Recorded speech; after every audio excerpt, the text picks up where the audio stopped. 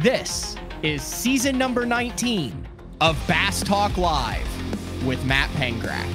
BTL is presented by Lowrance, Bass Cat Boats, Aftco, Strike King Lures, Sunline, Big Bite Baits, Spro, X-Zone Lures, Gamakatsu, The Bass Tank, Denali Rods, Pro Guide Batteries, Beatdown Outdoors, Shoreline Boat and RV Repair, and Omnia Fishing. Hit him with the hook, Jeffries. BTL coming at you.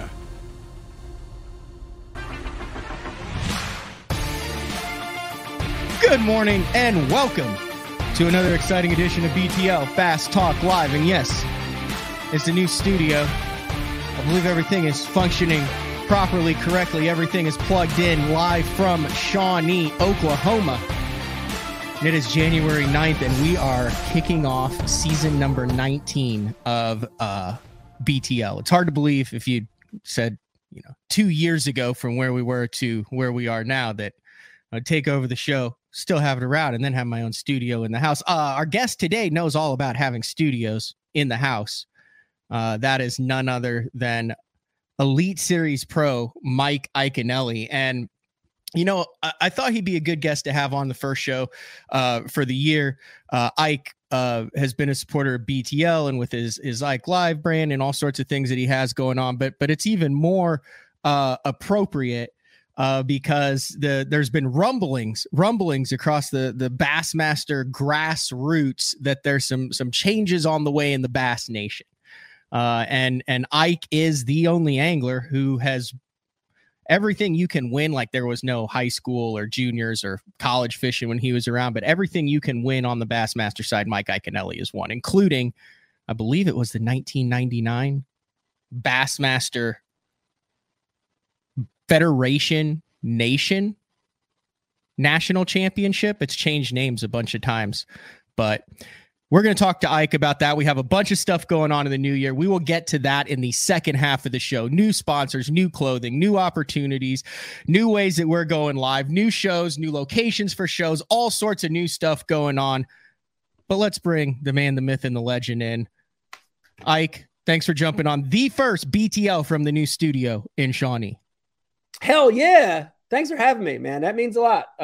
You hit it right on the head. I've been a supporter of your show forever. I love you and Mark. You guys have been doing things in the sport that they need to be done. So thank you for having me, man. It's awesome to be on.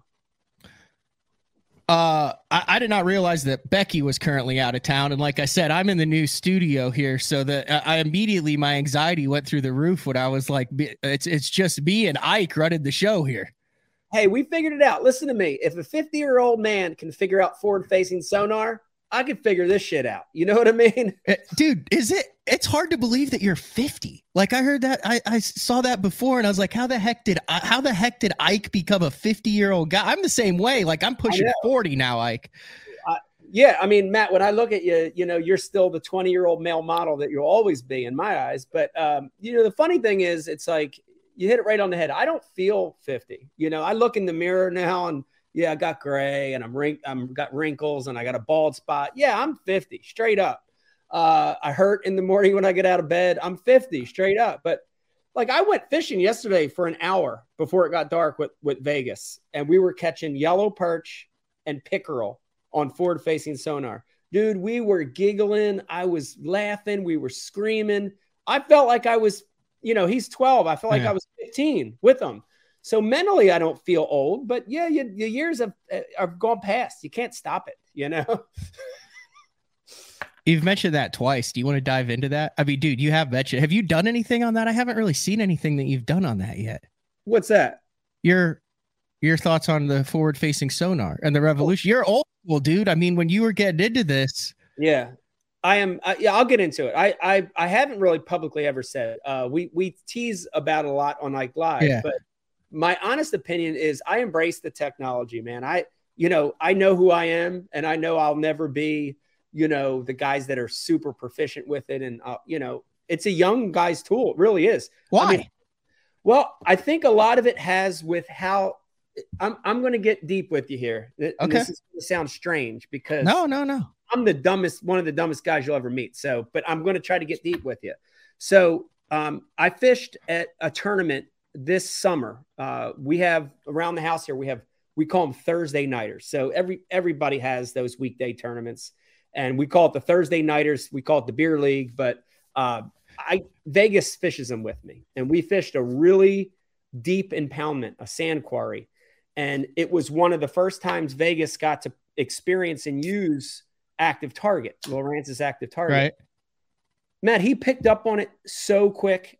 We won the tournament. He caught the only 2 keepers in our boat. He caught a 5 and almost a 3 on Active Target, dropping on their heads. I didn't even know what I was looking at. He knew what he was looking at.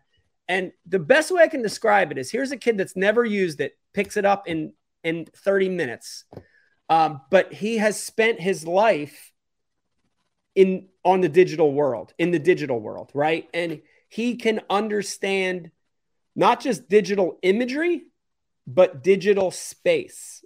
And that's an interesting thing. And I started like figuring this out as I'm watching him, but he knows the relationship, between that image digitally, what he's looking at and how far away it is exactly, like being able to get his drop shot land on the fish. I think that, if you come up through your schooling and you are more familiar with digital technology, you understand digital imagery and digital space. And I don't have that. And I don't know that, all the practice in the world, I don't think I can grasp it like he can, or like Lucas or a Wheeler or a younger, person, or all these college and high school kids that are coming up. So, but getting back to the original question, I embrace it. Listen, I love Randy Blockett. I love Randy. You watch his videos too? Yeah, I love Randy. Really? Some of his stuff is the best stuff in the world. I love it. He has the industry's attention. Oh yeah. Whether you agree with him or not, it's great because he's honest. And I love that. But anyway, I don't hate it. I embrace it, but I am self-admittedly no good at it. Not yet. I'm not great at it. And, but I don't think it's the devil. I don't think it's the Antichrist. I don't think it's Illuminati. I don't think it's, the God particle. I don't think it's any of that. I just think it's a technology, Yeah. That's interesting that you think that, I guess, developing brains are going, it's something that you're growing up with and that you're more open to molding and changing with. And that, so you're basically saying you'll never see an old guy who's a guru at this stuff, because there's so many things ingrained in him and his learning capacity with the development of the brain. It's like, hey, I've learned what I'm going to learn. I can get good with it, but I'll never be an all-star. Yeah, I think there's something to be said about that. Now, There's a million factors. Yeah. I'm saying the average dude, like me, the average dumb dude that's 50, I don't think we'll ever grasp it the way that these younger anglers are grasping it. Okay, Steve Kennedy's an anomaly because he's just the ultra smart guy. So yeah, he will, but everybody. Yeah. Okay, let me ask you this then: Is this a cyclical thing? When you were making your run, so let's name it a handful. Like you, what year you came in like what the early late 2000s, late 90s, early 2000s. Yes. So you're talking like Edwin Evers, you, Tim Horton. I mean that whole group, Skeet. Yeah. Kevin had been around for a couple years, but Kevin's even in that group, I would put. Yeah. Did you guys, I don't want to use the term push out, but did you guys challenge the Nixon's not a good example because he's a freak show. But like the Woo Daves and the Larry Nixons and the Ken Cooks back then, where they were going, these dang young kids and their ability to use GPS mapping and when side imaging and dropping on fish on 2D and, my triangulation doesn't matter anymore that I spent 30 years to. Is this the exact same thing that is happening? It's just a rebranding and rebirth of it with the forward facing sonar. Yeah, it is. And it's going to continue to happen. I mean, it's just a changing of the guard. And, I think what happens is, as times change and technology changes and things change, there is a changing of the guard. And it doesn't mean that the older guard, the newer guard, the future guard, nobody's any better. Yeah. They're just embracing their now. And, so, the hot anglers of the 70s and 80s, they're just as good as the good young guys now. It's just a different realm, But I think for me, when I came up at the perfect time for me, which was I was able to embrace some of the early advancement in sonar. So I wasn't one of the guys holding on to a flasher, and they're still out there. I wasn't one of those guys. I was embracing 2D and side imaging and GPS technology, was embracing it, but I also had the ability to fish. And it's all like, if you put me in any other era, I don't think I would have done as well, because I had this ability to fish and find fish by fishing. And just like, dark to dark days and throwing a crankbait until you find the fish. And I was able to feel around with the bait. I got really good at that. And I think that era was really good at that. And so, you take away that now, I wouldn't have been as good now. So, oh my gosh, I just realized it. Okay. This is all coming together. All right. Your average wins. Now, some of these are 3-dayers, right? You throw in an open or a classic, but like you don't have pretty wins. Does that make sense? No, I don't. You've got ugly wins. Like you're talking about grinders, river fisheries, the whole fish the moment thing, but 44 pounds, 47, 48, 28, 37, 55. Your biggest win is on in 2006 on Gunnersville, and it's like the lowest winning weight ever on Gunnersville for 4 days was 71 pounds. Here's where I'm going with this, Ike. Yeah.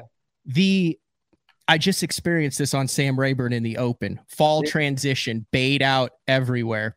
Oh yeah. Grinders tournament, right? Yeah. Forward facing sonar was massive in that. That really has to hurt the grinders. Well, I think everybody has their style. And, if you look at my track record in events that are, tougher events, I do excel. So, the year that I won Angler of the Year, you're a history buff. You can go back and look, but I think we had 11 back then. I don't think it was technically the elites. Maybe it was the elites back then. We had 11 events that would span from late winter to late fall.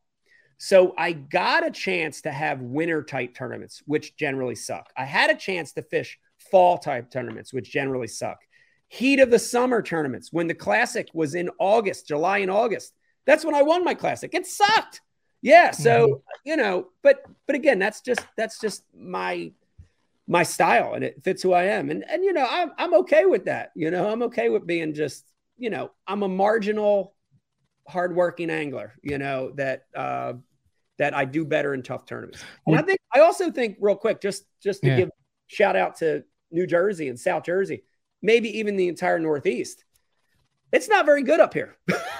Like you take away upstate New York,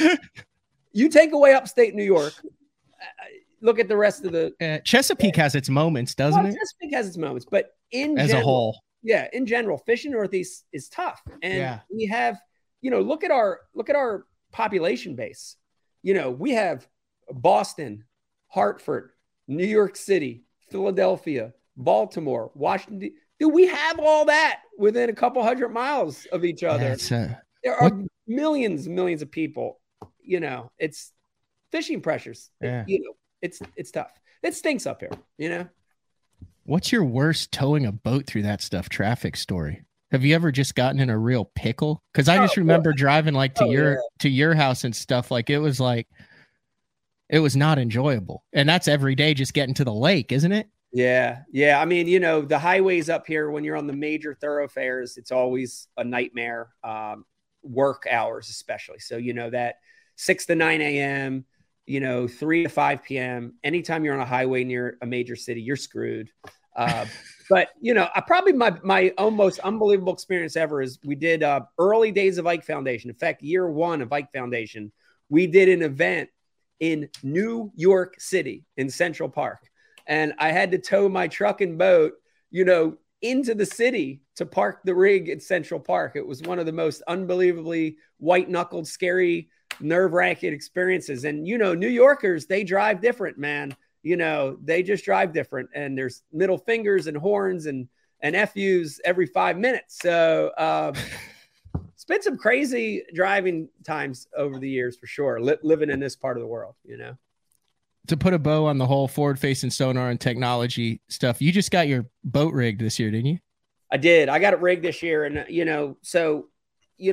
one of the things that I think I was hurting, one of the things that was hurting me is not the fact that I didn't have the technology, but the fact that the technology wasn't installed and totally dialed in 100%. So maximizing it. Efficiency.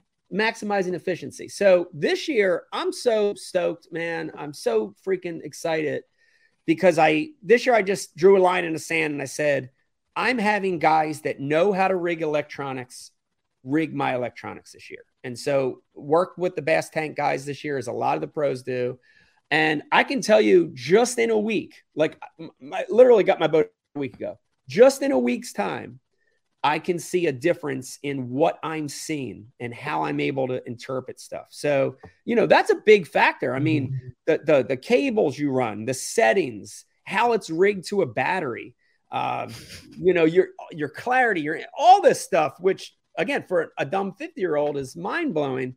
Working with those guys has been a blessing so far. And I really do hope that this year I'm able to embrace that technology more and use it to help me. I'm not saying, I'm going to go from zero to a win with that technology, but use it to help me. Maybe catch a few more fish, maybe make a check, maybe make a top 10, using Active Target. So I'm pretty excited.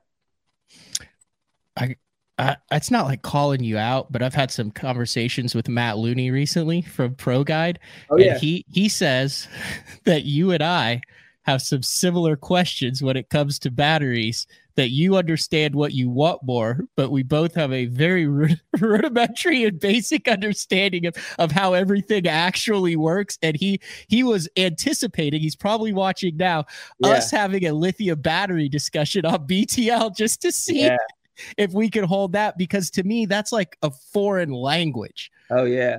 Yeah, I agree with that. Technology to me is fun.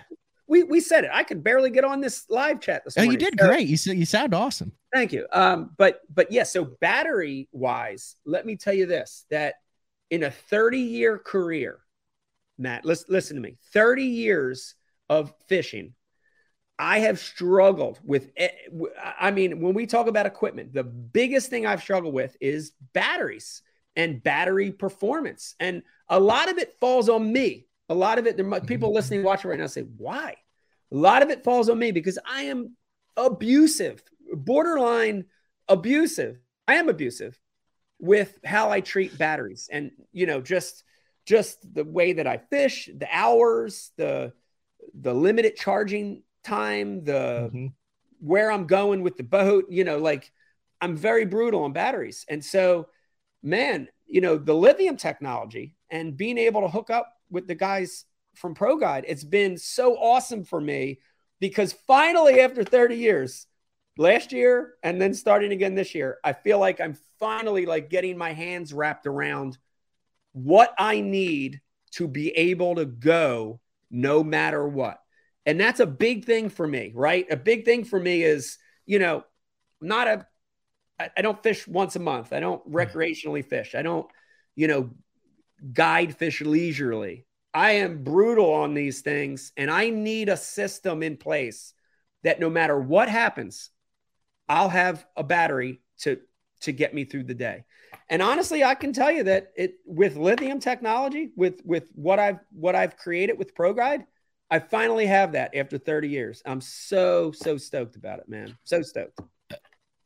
I mean, the rumor is that you have like multiple cutoff switches and like 5 or 6 different batteries, and that you could probably go like 2 weeks without charging, and then the stuff that recharges. Like, listen, it was in Oklahoma here, so I've heard rumors of this build. Yeah, and you have how many back there? 6 or 5? I have 6 batteries. So, now but listen to me, okay. For a lot of people, this is overkill. And again, I'm not.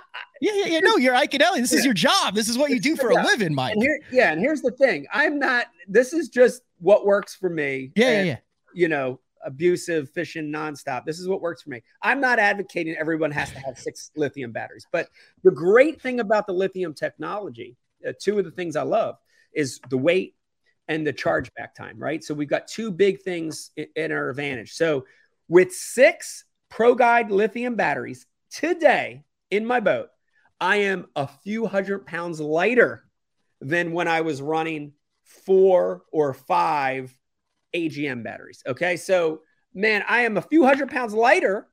I have a quicker charge back, but here's my system in a whole. I wanted a system that I had dedicated lithium batteries for my trolling motor, dedicated lithium batteries for my electronics and cranking.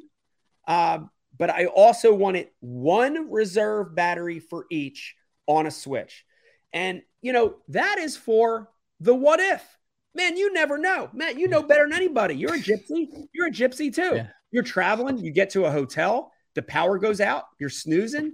You never get a charge. A limb falls on your external battery charger as it's sitting in the parking lot and breaks that. It doesn't get a charge. Whatever. Stuff happens, and with this system I created using switches, using Perco switches, I've got a backup battery for my trolling motor, 36 volt, and a backup battery for my electronics at all time. If something happens, boom, I switch it. I'm still in the game. Very important for me. That's good stuff, Ike. Yeah.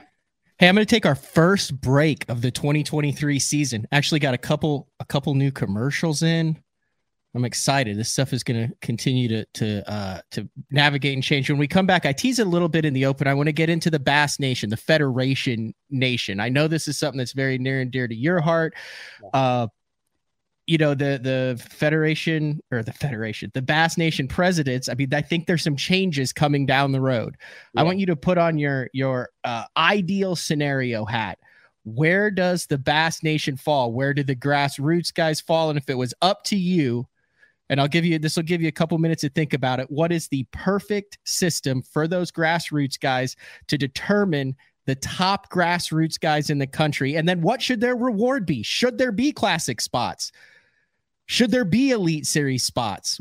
How hard and difficult should it be? How prestigious? How can they grow this thing? Because let's face it, Ike, right now they're getting their butts kicked by the BFLs and the Toyota Series, but mainly that BFL. That is a massive chunk of anglers that could and should be competing at that Bass Nation level. That's my soapbox. I'm going to give you time to think about it. BTL on a Monday, new studio, Shawnee, Oklahoma, with Mike Iaconelli. We will be back right after this. Introducing HDS Pro. Watch fish reacting to your lure live with Active Target 2. Get game-changing clarity in the megahertz range with the new Active Imaging HD sonar. Find the richest fishing spots with CMAPS charts. Take full control of your boat with the ultimate fishing system. HDS Pro. The more you see, the more you catch. The new Puma STS has been redesigned from the ground up. With the angler, design, function, and performance in mind, nothing on this new offering was compromised, and the only thing carried over from the previous version is the name. Based on the Soft Touch series hull that started with the flagship Jaguar, this new model is nimble and performs incredibly well at all speeds with either a 250 or 300 horsepower engine. Featuring a new 96-inch wide-body footprint, this hull measures out at 20 foot 7 inches in length. Industry-leading design coupled with tournament-winning performance. The Puma STS from Basscat. Feel the rush.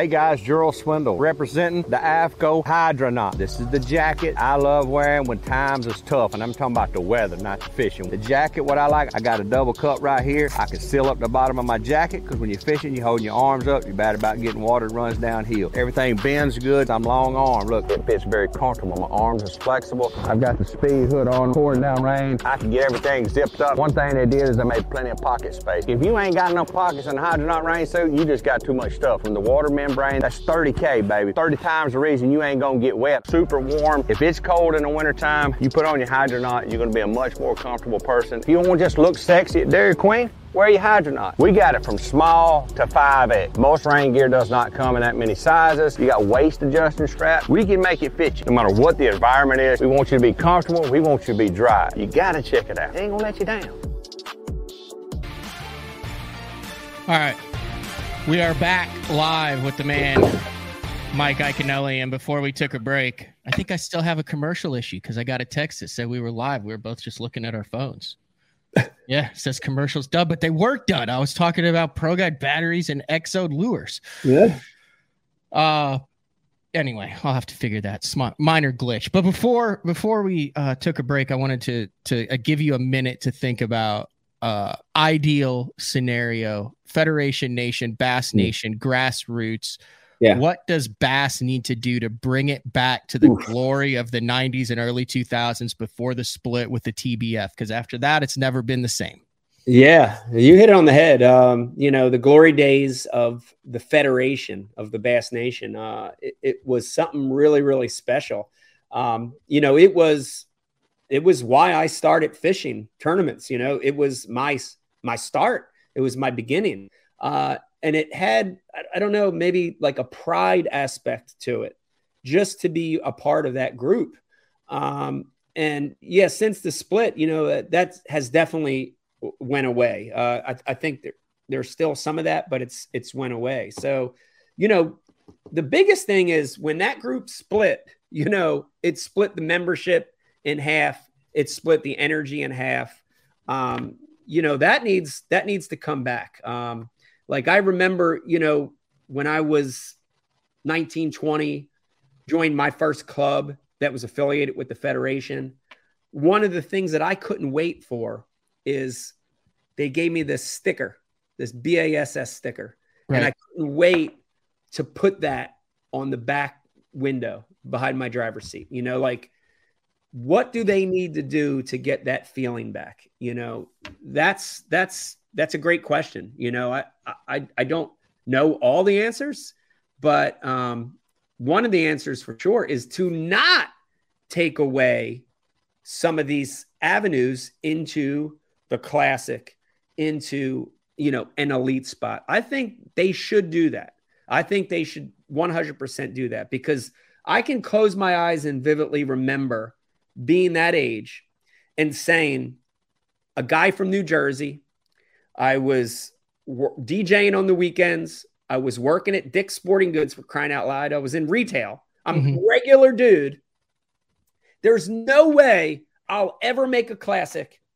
This is my only chance ever for just the regular dude to make the class. Like, that is a big thing. And, it was a big reason, besides the camaraderie and all that stuff, was a big reason that I participated, that a lot of guys participated. So I think taking away that stuff is wrong. Should they let 10 guys in the classic through the nation? No, but a few guys, 100%, an elite berth for the top guy, 100%. That stuff's got to stay. And Bass needs to make it mean something again. They need to build up that feeling of belonging to a club that is the best club in the world. That's left. And I don't know how you totally get that back, I mean, Vegas is a couple of years away from joining a club and fishing the Bass Nation. I mean, I'm assuming that you're going to let him know that route is available if it's the one that he chooses to take. Yes. And he's been fishing it. He's been fishing the junior Bass Nation since he was 10 years old. I'm sorry, take that back. Since he was 8 years old. I think it's 8 in New Jersey. So yes, like that is important, you know, and it has to lead to something. So like last year, Vegas qualified for the junior national championship. Went down and fished his first one, came in 9th out of like 300 kids. I mean, it was amazing. Like, they need to keep those things in place. I think if they take that stuff away, it's, you know, you're just, if you lose that route, you lose the interest to participate, you know. I thought about you a couple weeks ago when I was watching golf, Ike. That's strange. No, it makes sense. Obviously Tiger Woods' son, Charlie, there's all sorts of comparisons about his swing and how he acts like him. And I'm thinking of the expectations that are put on this kid, because Tiger's bigger than life. Yeah. Now, I mean, over the past 2 decades, you have an expected persona. You're bigger than life. You're Ike Anelli. You're never give up. And here comes Vegas. So I'm saying there's expectations on Vegas to go Ike and to be Ike. Yeah. But I also know how involved Becky is and how involved you are. And the interesting Tiger said was, I told him to emulate Rory's swing, not my swing. Yeah. But you're seeing a chip off the old block. How is that with Vegas? Is there someone that if, you know, it seems like he wants to do this, like he's ate up with it. Like this is his life passion, kind of like Charlie Woods. Is there someone out there that if you were to tell him, emulate this guy's style, this guy's talent, this guy's career, who would that be? Or is it you? And do you think that's more challenging for him having to grow up like that?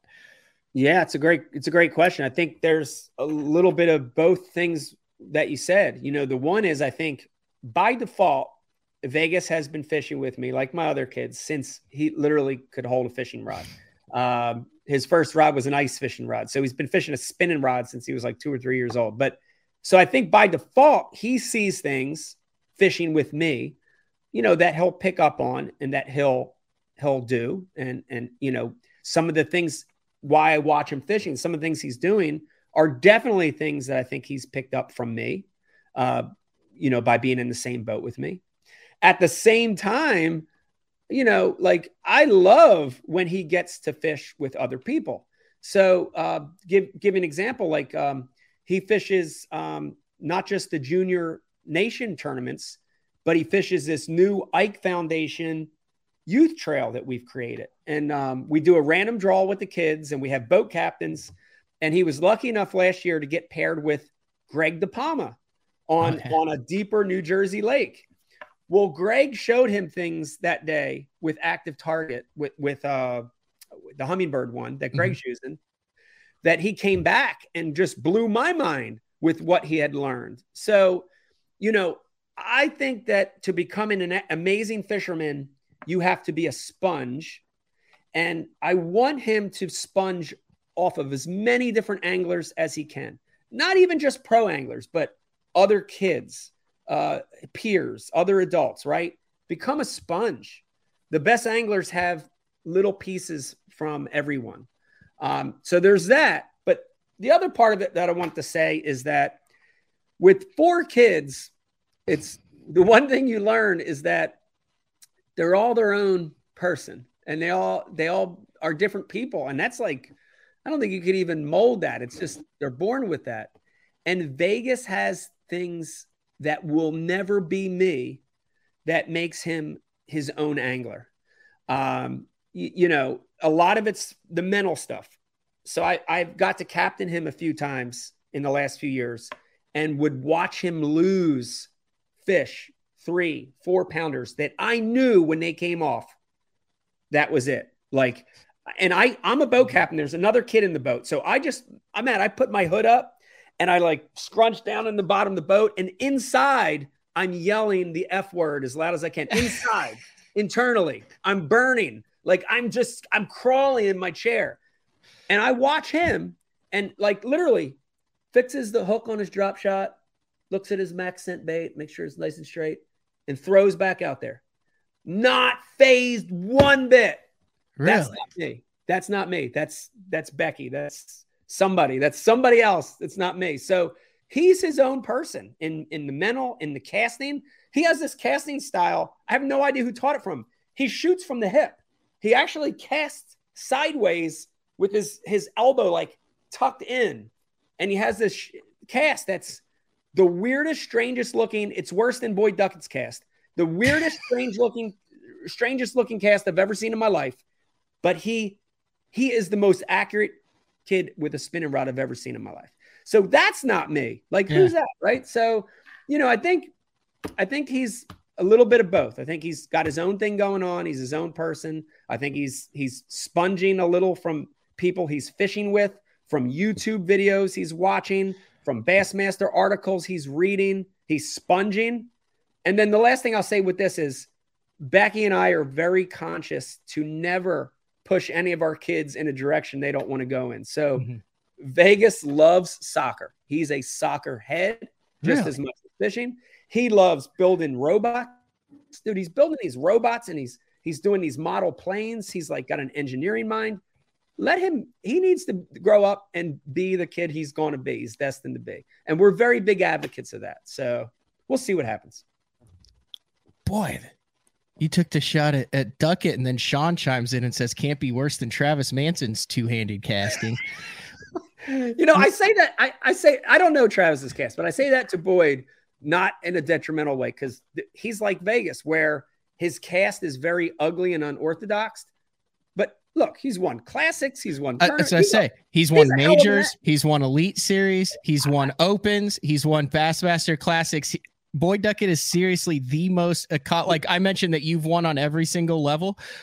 There's no one else that's won everything that Boyd Duckett has won at the bass level. Yeah. And so I said that half kidding because I know. The great thing about fishing, honestly, this is one of the great things about the sport, is that you can be way more unorthodox in everything than in other sports, in like football, baseball, hockey, all those. Fundamentals. You have certain fundamentals. Everyone does the same things. You have to fit into a certain box. In fishing, the great thing about this sport is you can go outside of that box and still be one of the best in the world, A lot of listeners with kids that are Vegas's age. Yep. I know you just talked about fundamental, but there are certain things. If you were to take 3 things that if you have a young kid who's really into fishing, that you feel like it's important to instill in them at an early age that will serve them for the next 60 years of their fishing career, what are those things? Yeah. Oh man, that's such a good question. And there's way more than 3 things. So I'll give you probably the top 3, just thinking about coaching and fishing Vegas and his peers when I'm at a tournament with other kids. The one is what I call the best way I can describe it to the kids is they have a tendency to they get in an area and they just want to keep making the same cast over and over and over again, whether they caught a fish or maybe they just love that spot. Like I find Vegas being too thorough in one spot, and I'll watch and they make the same cast over and over and over. And I'm a big advocate of teaching kids to cover the water. And the way I explain it is I tell them cut pizza. If you made a pizza pie and then you get the cutter and you make slices out of the pizza, right? I really want kids to learn that to make every cast a little different. Now, if you catch a fish, definitely make that cast again. And if you get another bite, but after a while, keep seining the area, right? Keep cutting that pizza. So that's one thing, is covering water, not getting complacent. That's definitely one. Another one is just, and this is a really hard one to teach, but it is teaching the kids that anything different has to be checked or set on. And I got lucky with Vegas because he was very good at an early age of awareness of something changing. But a lot of kids in the boat, I try to explain that if you make a cast and something feels different, even if it's not an obvious thing, that I want you to check it or just set the hook, and I can tell you that doing this as long as I've done it, 60% of the fish I catch, the bites I get, they're not even bites. They're not like toing. They're just something feels off, and learning that at an early age, I think is very important. And then the last one is probably the most important one. And this is hard coming from the mindset of a competitive angler. And if there are hardcore dads watching this, hardcore moms watching this, that you're ate up with fishing and you're competitive like me, the most important thing is those kids have to have fun. And that is hard for me, right? Because, I'm cutthroat because I'm an elite angler for 30 years. I'm cutthroat. Like sometimes it's not fun but it has to be fun. And I step outside of myself whenever I'm fishing with Vegas or kids to make it fun. It's gotta be fun. On days when they're not biting, make it fun. Have that fun element, because that keeps them coming back. If it's not fun, if they go out and feel like they're being yelled at, or they're worthless, or they can't catch a fish and fishing's boring, they're never coming back. Make it fun. You got to make it fun every time. If you can figure out a way to do that, they'll be hooked forever. You good for one more segment? Of course I am. All right. I got some questions I've never asked that I want to ask you. Oh, when we get back. I like that. I mean, you're not obligated to answer. You don't have to answer if you don't want to, but I'm gonna go ahead and throw it out. I'm also gonna see if the commercials work this time. All right, I'm gonna leave this with you as we go to commercial. What is that? It's an old ink bottle. Look at that. Wait, full label, and that's not old. This is actually probably 1920s or 30s, but attic fine. So it came out of an attic, original top, full label. Actually has some contents remaining in it. Isn't that amazing? Look at how did it last that long? You really do collect those? That's on your Bassmaster profile. Of course I do. I thought that was just all BS. They're all true, Matt. Cabbage Patch Dolls, ham radio, flute, ghost hunting. It's all crochet? Real. Yes, Cliff Crochet. It's all real. We just had him on. He had all four of his kids on the screen at the same time while his wife was telling him something, and the dog, the golden doodle, showed up. It was glorious. He was the last show of 2022. Oh, Matt, I gotta wait a minute. I gotta wait. I got 4 kids. Oh, Matt. He's such a good dude. He's a good dude. I love Cliff. Man. He is a good dude. All right. BTL with Mike Iaconelli. We'll come back with the final segment right after this. Are you looking to install your own fishing electronics? The solution is the Bass Tank Power Harness. It takes the guesswork out of installation. No more voltage issues or interference. Designed by an engineer so that you can get professional results right there in your own garage. Installation done right with the help of the Bass Tank Power Harness. You can feel confident knowing that your installation was done right. The Bass Tank Power Harness. Give us a call or order yours today at thebasstank.com. Get the best patterns backed by tournament data. Start by finding the best 10% of your lake. Know exactly what to look for and what to throw. After that, just put them in the boat. Try the Deep Dive app today. Get that beast right there. Combining one of the most popular hook styles with Gamakatsu's beefier Superline offering, the Gamakatsu Superline Offset Round Bend delivers the strength necessary to target big fish in heavy cover. Well suited for braided line and heavier fluorocarbon, the Gamakatsu Superline Offset Round Bend is built using stronger Superline wire that allows anglers to easily fish a finesse worm around heavy cover. The round bend offers a larger bite area, perfect for any worm presentation, while increasing your hookup ratios. The newly enhanced Z-Bend holds your plastics on the hook longer, reducing the number of pull-offs and reducing damage to plastics. Available in 2/0, 3/0, 4/0, and 5/0, this is the most durable worm hook, designed for heavier lines that hold your bait on longer. Preparation is key to success. And that preparation starts well before you ever hit the water. You're only as strong as your connection to the fish, and your line is that critical connection.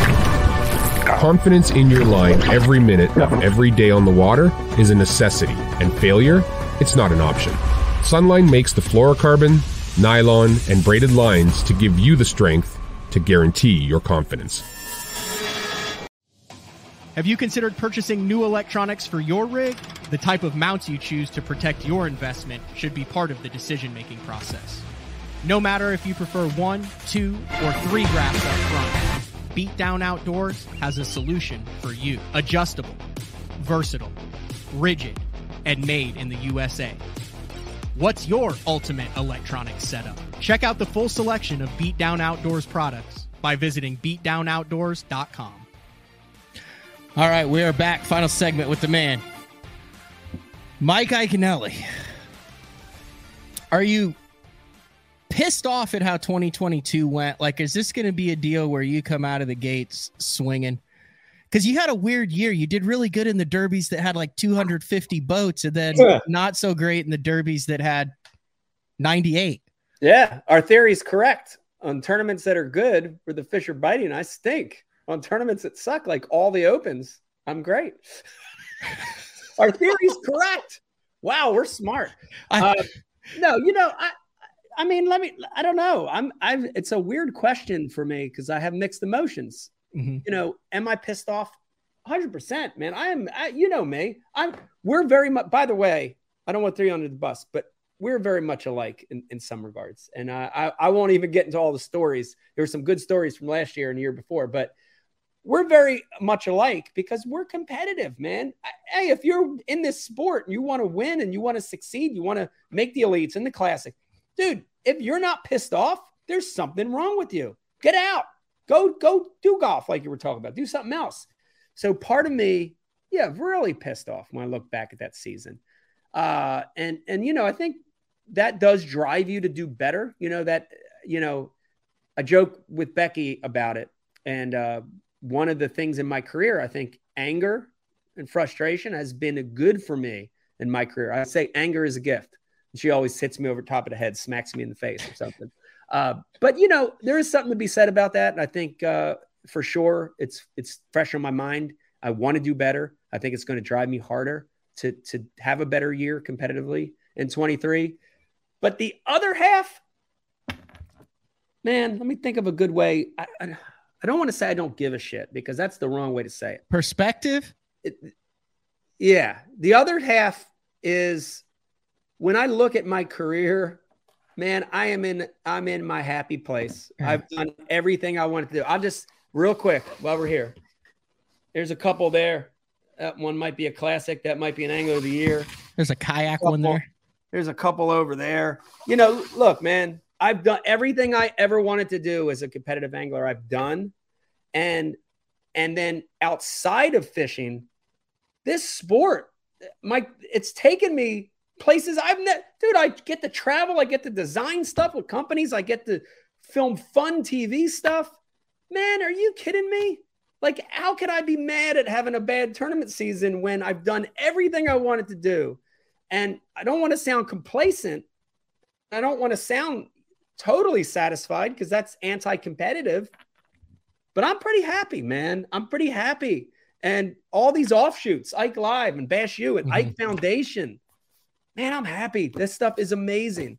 Life is not, especially after you achieve your goals, you have to have a little change of heart.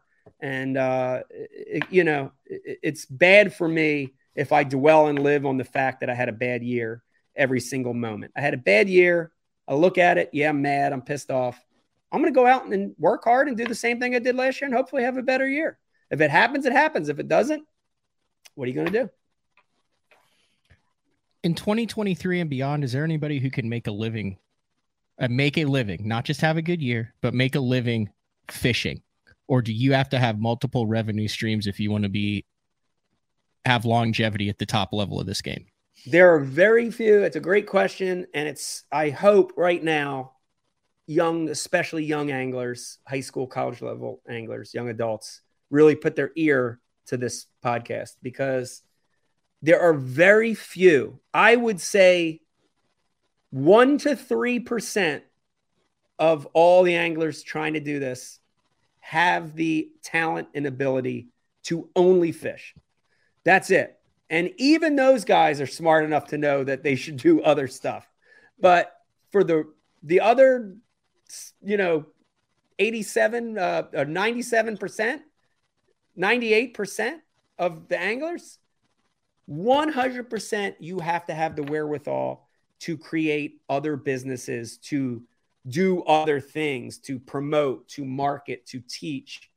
If you don't, dude, you're going to, you're going to be just hurting your whole life financially. You're clawing your whole life. So I think it goes hand in hand. If you want to fish professionally, you have to accept the fact that there are other pieces to that job. And then it's just your work ethic and desire to how big do you want to make it? You have to have those elements in place, especially the marketing and promotion and that stuff. In this age, if you're not getting good at that, if you reject that, it's a mistake. It's a mistake. I've always wanted to make this list. We're going to make it right now. The things that you have endorsed, sold, created, put on the market. I don't have it because Jeffrey's kept it, but I mean, we're talking back in the day, it's you in a blue Yamaha jersey with the belt draped down the side of your leg with the glasses, and it's the Mike Iaconelli Never Give Up cassette tape. You were marketing the cassette tape. Dude, you came out with like a memoir book like 3 years into your career. Like who does that?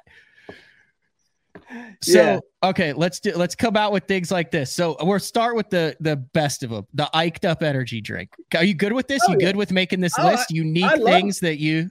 I love making the list. But let me just real quick, let me say that, I am a big believer in not just hustling and working, every day, waking up and saying, what can I do? I'm a big believer in the hustle, but I'm also a big believer, Becky is too, in not being afraid to try stuff, throw it on the wall, some stick, some slide down very quickly. So I'm not afraid of either of those things. So go ahead, Matt. I'm ready. All right. We got to start with the energy drink and the socks. Okay. Yeah. Energy drink, 100%. I think energy drinks, there's a need for it in our sport, especially early days, long drives. So, to have an opportunity to put my brand to an energy drink, dude, that was the coolest thing in the world. I loved it. And it wasn't just, man, let's put an Ike logo on this drink. It was so cool because we got to do like formulas and taste tests and packaging and all that. Dude, I didn't realize that. Oh yeah, it was great. It was awesome. But what I learned is that in the beverage world, it's all about bottling and distribution. So to have an upstart energy drink company and you're competing with Monster and Red Bull, there's politics and money involved with that, just like anything else. So that was a tough one, but no regrets on that. And I wish Iked Up was still around. It was a good one. And it tasted great with vodka, by the way. I had a bottle. I had a can. I've showed it to you before on the show. Yeah. It exploded 6 months ago. I came into the studio. As a shelf everything had Iked Up all over it. Wow. Messy. I was very disappointed. It lasted for like 5 or 6 years. Ah, darn it. Yeah. Or more than that. That was a long time ago.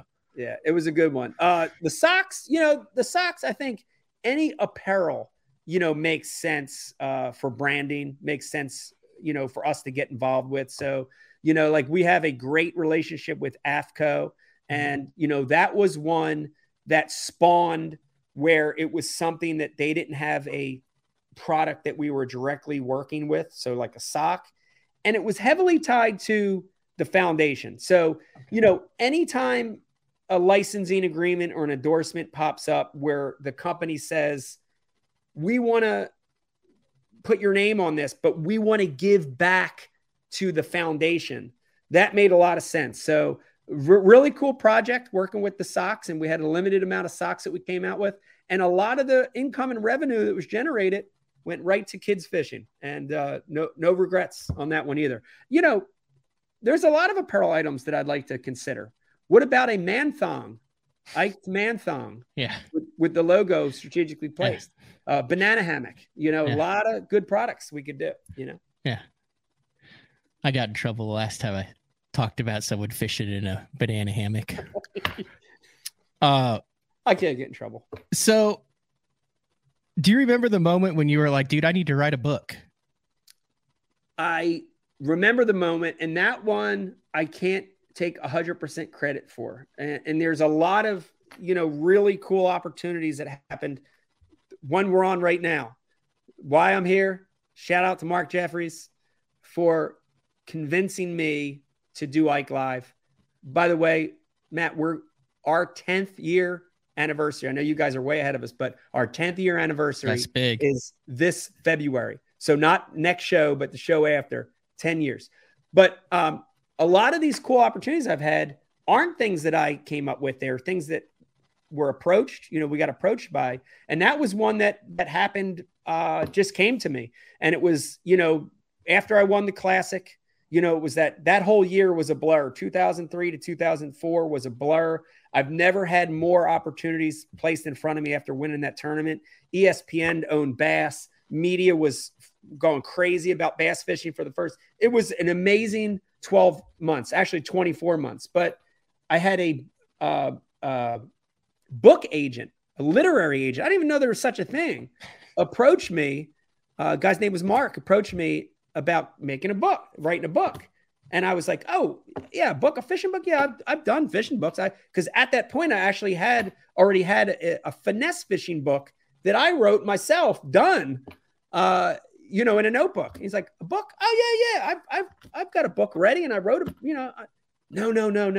We want to write a book we'd like to do a book about your life, about the sport, and I was like taken back, because I didn't even understand, like, really? Like, why? I'm like, I don't, but it was one of those things that we thought about it. And I'm so glad that I did it. It was a lot of hard work. I had 2 co-authors that wrote the project with me, a lot of work over the course of a year. But let me tell you that in that part of my life, you got to remember, I won the Classic, but I was also going through a divorce. Yeah. A lot of bad stuff going on in my life too. Matt, it was the most emotionally therapeutic thing I could ever have done, was to sit down and talk and be honest and let it out. I think especially for so many men, it's a very hard thing to do, is to let it out.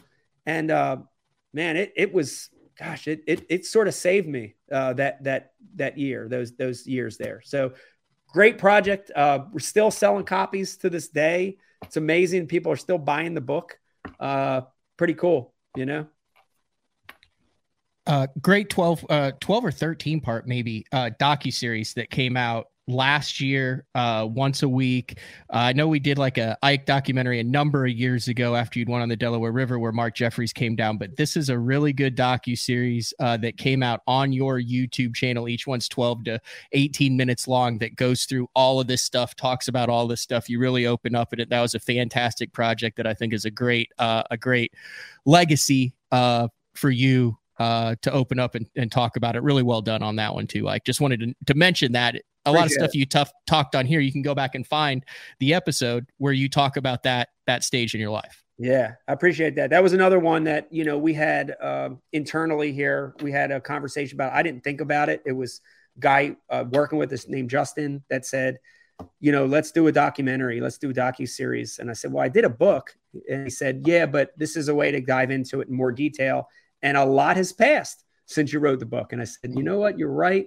And I think it was, just like the book, it was a great way for me to let go of stuff and not let it eat me up. And, just to talk about it. It's very freeing, so thank you for saying that. And the original docuseries was a Mark Jeffries project. So shout out to Mark for that. All right. You mentioned a couple years here, and I've always wanted to know this. So you win the Classic in 2003. Yes. Okay, this is the start of the boom. You win the Angler of the Year in 2006, which is the first year of the Elite Series. Yes. ESPN takes over Bass here. You have Bass Center. You have the ESPN outdoor blocks. You have team deals. You are in the mecca of this, Ike, from being the Classic champ with the personality. I just remember I've watched that show on how much Jerry McInnes is sitting there going, holy cow, this guy's going to make me a lot of money on the show when he talk. I mean, you could see it, like, go back and watch the Bassmaster show from that classic. He's like, we got someone who's outside the box, right? Like, he's seeing dollar signs with every, Yeah. And then you win the Angler of the Year in 2006. Like I mentioned, this time and time again, I hear of guys at your generation talk about that was the absolute heyday. And Mark even just mentioned it with Bass Zone 20 years ago, 20 years ago when he started, as far as both endemic, non-endemic companies, the backing on it. Like I said, I've never asked this if you don't. I don't know if there's a statute of limitations. That was like 20 years ago. What type of money are we talking about for that group of guys that was in there? I mean, I know there was one article that said $500,000, but I mean, are we talking like crazy money, like with all this stuff behind it for that 3 or 4 year period for the group of guys that were taking advantage of it like you? You know, it was the heyday. And I really hope that as our sport grows, I hope that there's another heyday that is better coming. I really believe that hopefully that's on the horizon, but it was an amazing time. It was a time where, if you wanted to work and hustle, there was a lot of opportunity. And that's the big thing I want to tell you. And, you know, it was like that year when I won the Classic in 2003, from 2003 to that same date, a year later in 2004, I was home in my own bed, I think 2 or 3 weeks, we counted. In a year's time, I only was home 2 or 3 weeks. So you're talking about, you know, less than 30 days I was at home. The rest of it was saying yes to media, saying yes to travel, saying yes to opportunities, saying, you know, and so that's the big thing, you know, and when you look at that group, and there might've been 5 guys, 6 guys that took advantage of it. They not only had a brand and were different, and, you know, people were gravitating toward them because they stood out. Those 4, 5, 6 guys were taking the opportunity, were seizing the moment. And I don't regret a moment of all those opportunities I took and saying yes, you know, because other guys didn't. And, you know, I don't want to throw Takahiro under the bus, but Tio won in 2004. Biggest classic win I've ever, dude, talk about exciting. That is the classic moment. Oh, it's another big one. It's another big one. 3 casts on a crankbait with the Classic. It's amazing. But I remember having a conversation like, he won. I'm out of my mind. It's another guy. It's different, young. I'm like, God, this sport is we're going worldwide. Japanese, yes. And I remember having an honest conversation with Takahiro and saying, man, there's these things and you got it. And, you know, like talking for 40 minutes. And he just stopped me and said, Mike, I just want to fish, you know, and that's cool. Like everyone should do what makes them happy. We're all different.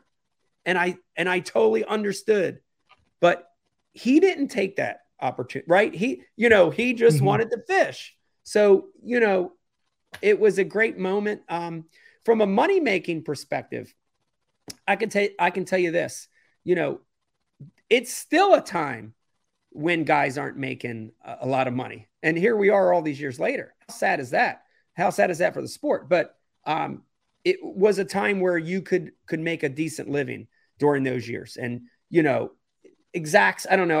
I bet you those 3, 5, 6 guys I was talking about, they were at least making 100,000 plus a year in sponsorships, clearing it, at least, if not more for some of those guys. And a lot of us then, I remember that I'm really going to go back. This is crazy secret talk now that probably never has been talked about before. And you can go back and research this. We had a meeting in Las Vegas. I'm not kidding you. This sounds so gangster. We had a meeting in Las Vegas, closed room meeting. It was me, Skeet, Swindle, Marty Stone, Byron Velvick, might have been one other guy, talking about, you know, how do we, as athletes, as participants, how do we up it, right? You know, how do we take our lives in our own control, and how do we get our careers to be big? And one of the things that was said is, man, if we're the top 5 guys in the sport on paper, getting the coverage, we should be making $1 million a year. We should be. Other athletes are. I remember being in that meeting saying that. And it never worked because, at the end of the day, we all kind of had our own ideas on how we wanted to do that. It would have been great, but we all went our own ways. And those guys have all done extremely well. They're all great anglers and great brands. But, I remember theorizing that. And, a lot of the guys got to that point. A lot of the guys are at the point where they're making $1 million a year. And that's amazing. That's unheard of. If you're in the top 10% of the sport, whether it's fishing, through your fishing or through your brand, through your exposure, you should be making that, Has anyone ever signed $1 million contract? Not overall in bass fishing. Has there ever been a contract that is $1 million or more? I don't know that for a fact without getting people's financials. You never know. I would say that there have been $1 million deals over the course of a time period, right? Of let's call it 5 to 10 years or an angler's career. So like, and again, I'm not. I don't want to zero anybody out, but Skeet's Wright and McGill deal, his rod and reel deal, is over. I'm talking about like a contract where it's like, hey, 3 years, $1 million. I would venture to say there's never been a multi-year $1 million contract at face value, but if the angler worked and pushed and hustled, they have made $1 million off of one deal over the course of time. Yeah. And I don't want to sound like $1 million in the late 90s, early 2000s was a lot of money.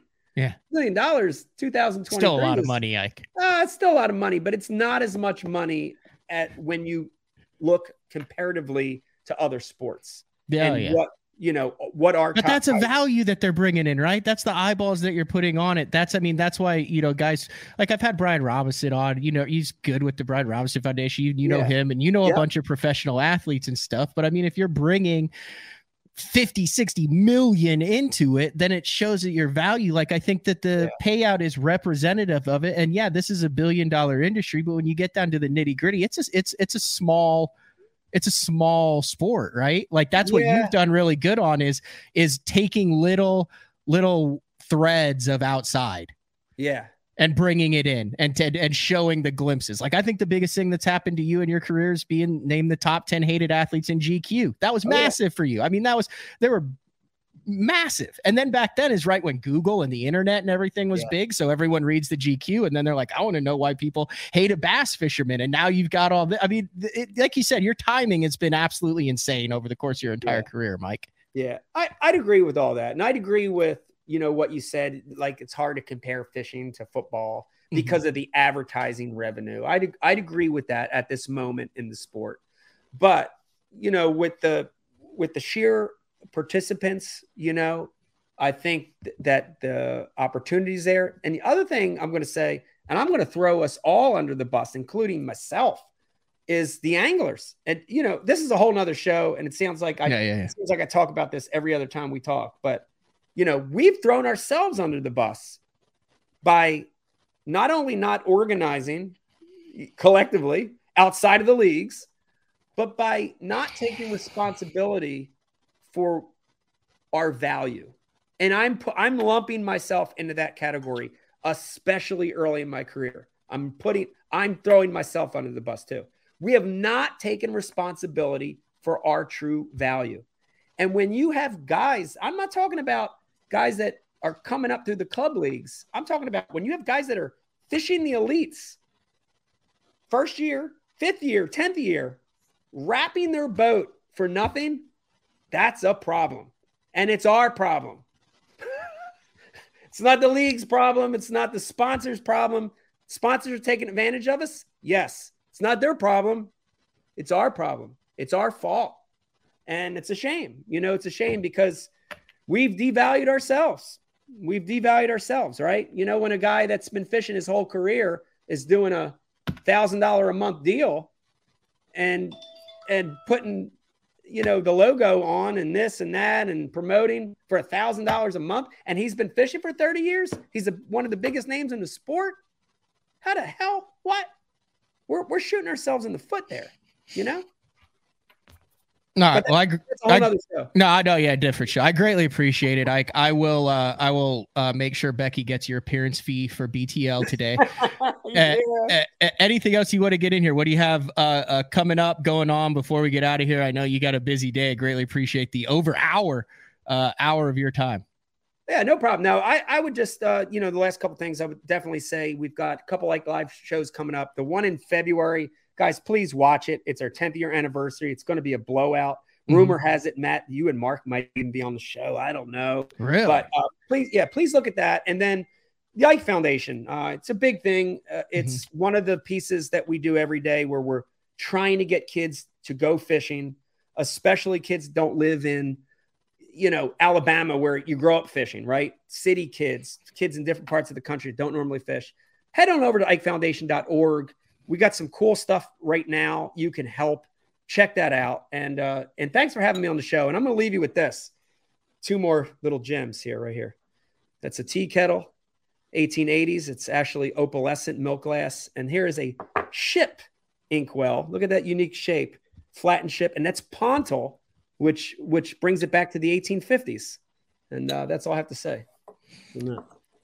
A man of many talents, Mike Iaconelli. Thank you for christening the new studio in Shawnee, Oklahoma.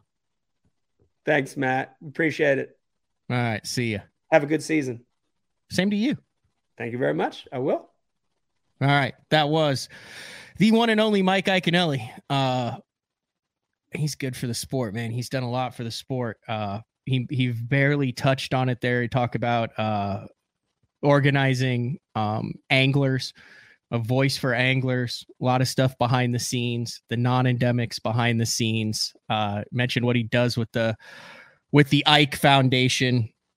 And it's amazing he's able to find any time to fish at all. All right. Take our final break of the show. When we come back, things that are coming down the pipeline for BTL, everything that's new, maybe a couple big announcements that we have coming up. BTL on a Monday, new show from Shawnee, Oklahoma. It's January 9th. We will be back with the final segment.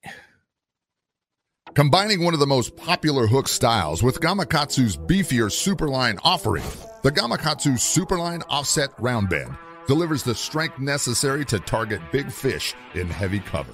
Well suited for braided line and heavier fluorocarbon, the Gamakatsu Superline Offset Round Bend is built using stronger Superline wire that allows anglers to easily fish a finesse worm around heavy cover.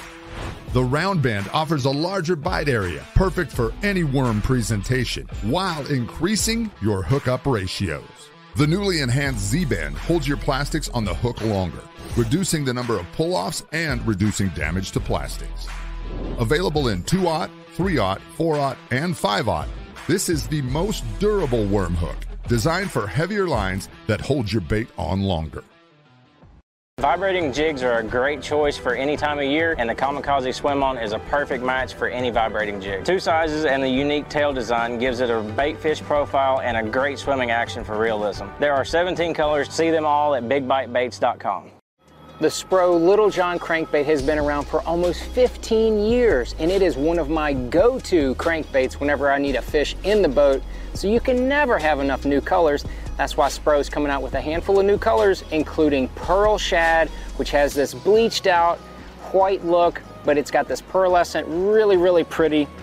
We've got Copper Shad, which looks amazing in the water. It's got that purple flake on the back, really, really pops in the water. And then if you want some real pop, we've got Sparkle Shad, nothing but sparkles all over this thing. And then last but not least, we've got the matte Sexy Shad, just a really different looking color for a crankbait. So you want to give them a little different look, that matte Sexy Shad is definitely the one to go with. All these colors are available in the original Little John and the MD.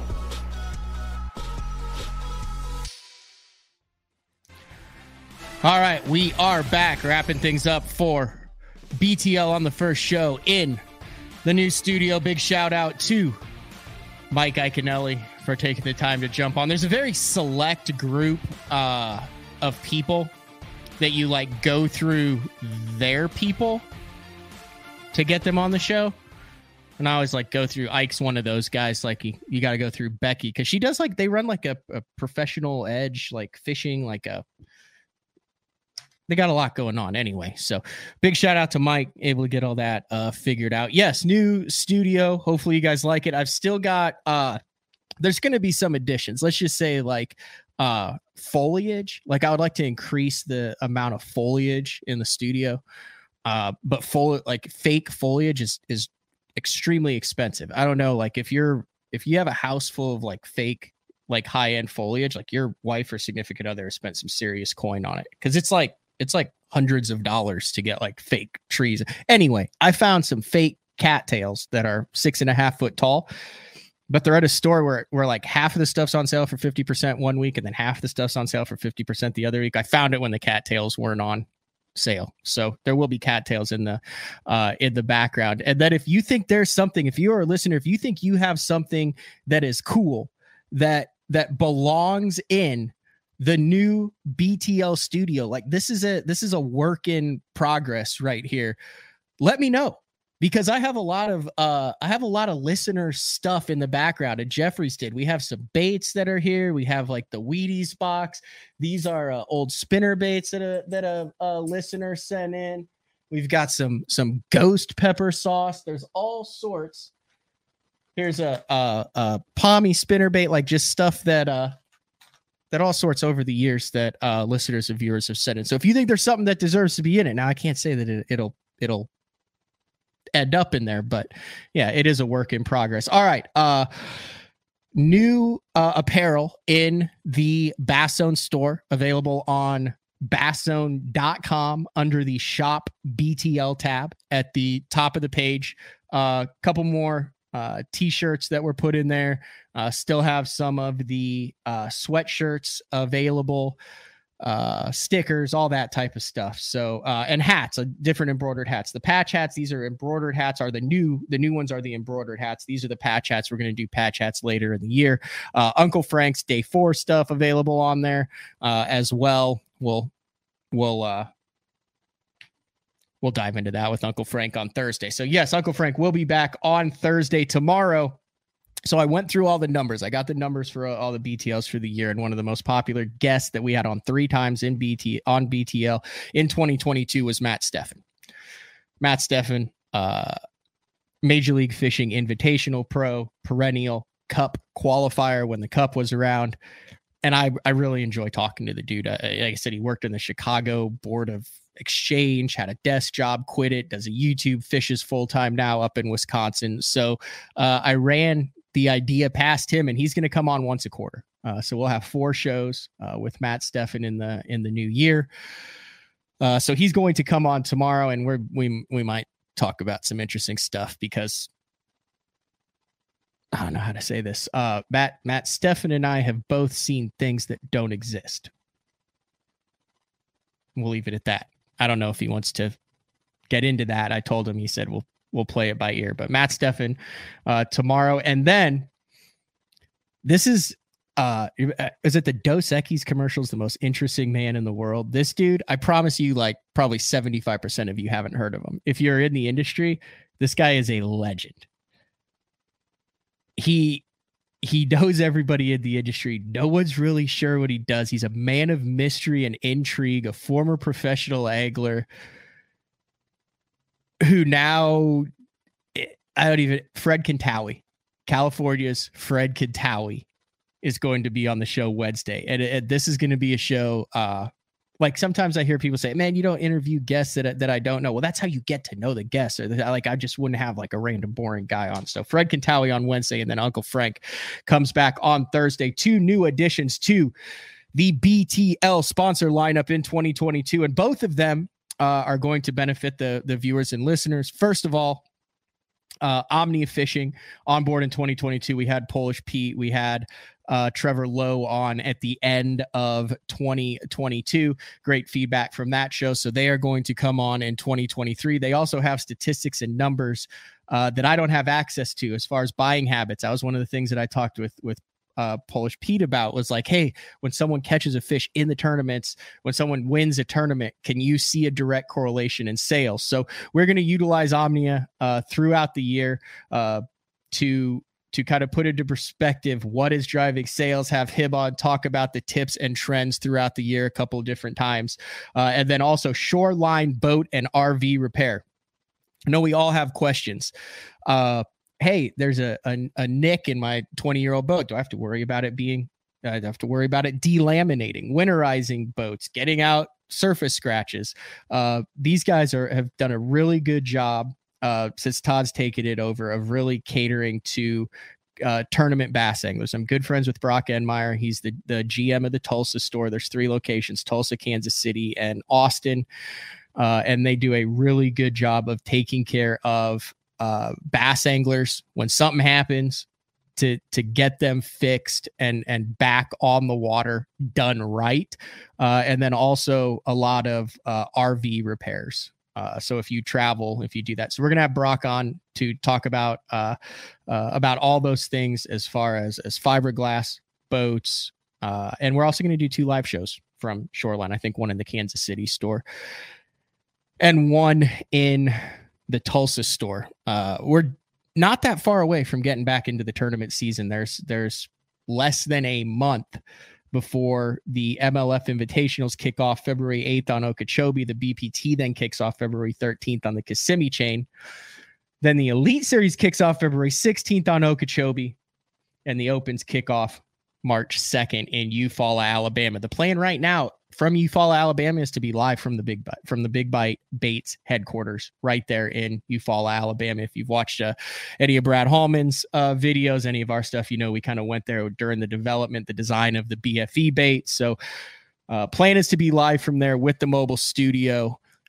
Greatly appreciate all the viewers and listeners and feedback. Like I said, the new studio will just keep getting bigger and better. Comments, suggestions, ideas. Matt at basszone.com. Also increasing our social media footprint. There's going to be clips of the shows, upcoming guest things. That's going to be out on the Facebook page starting next week, and the Instagram page. So more updating there.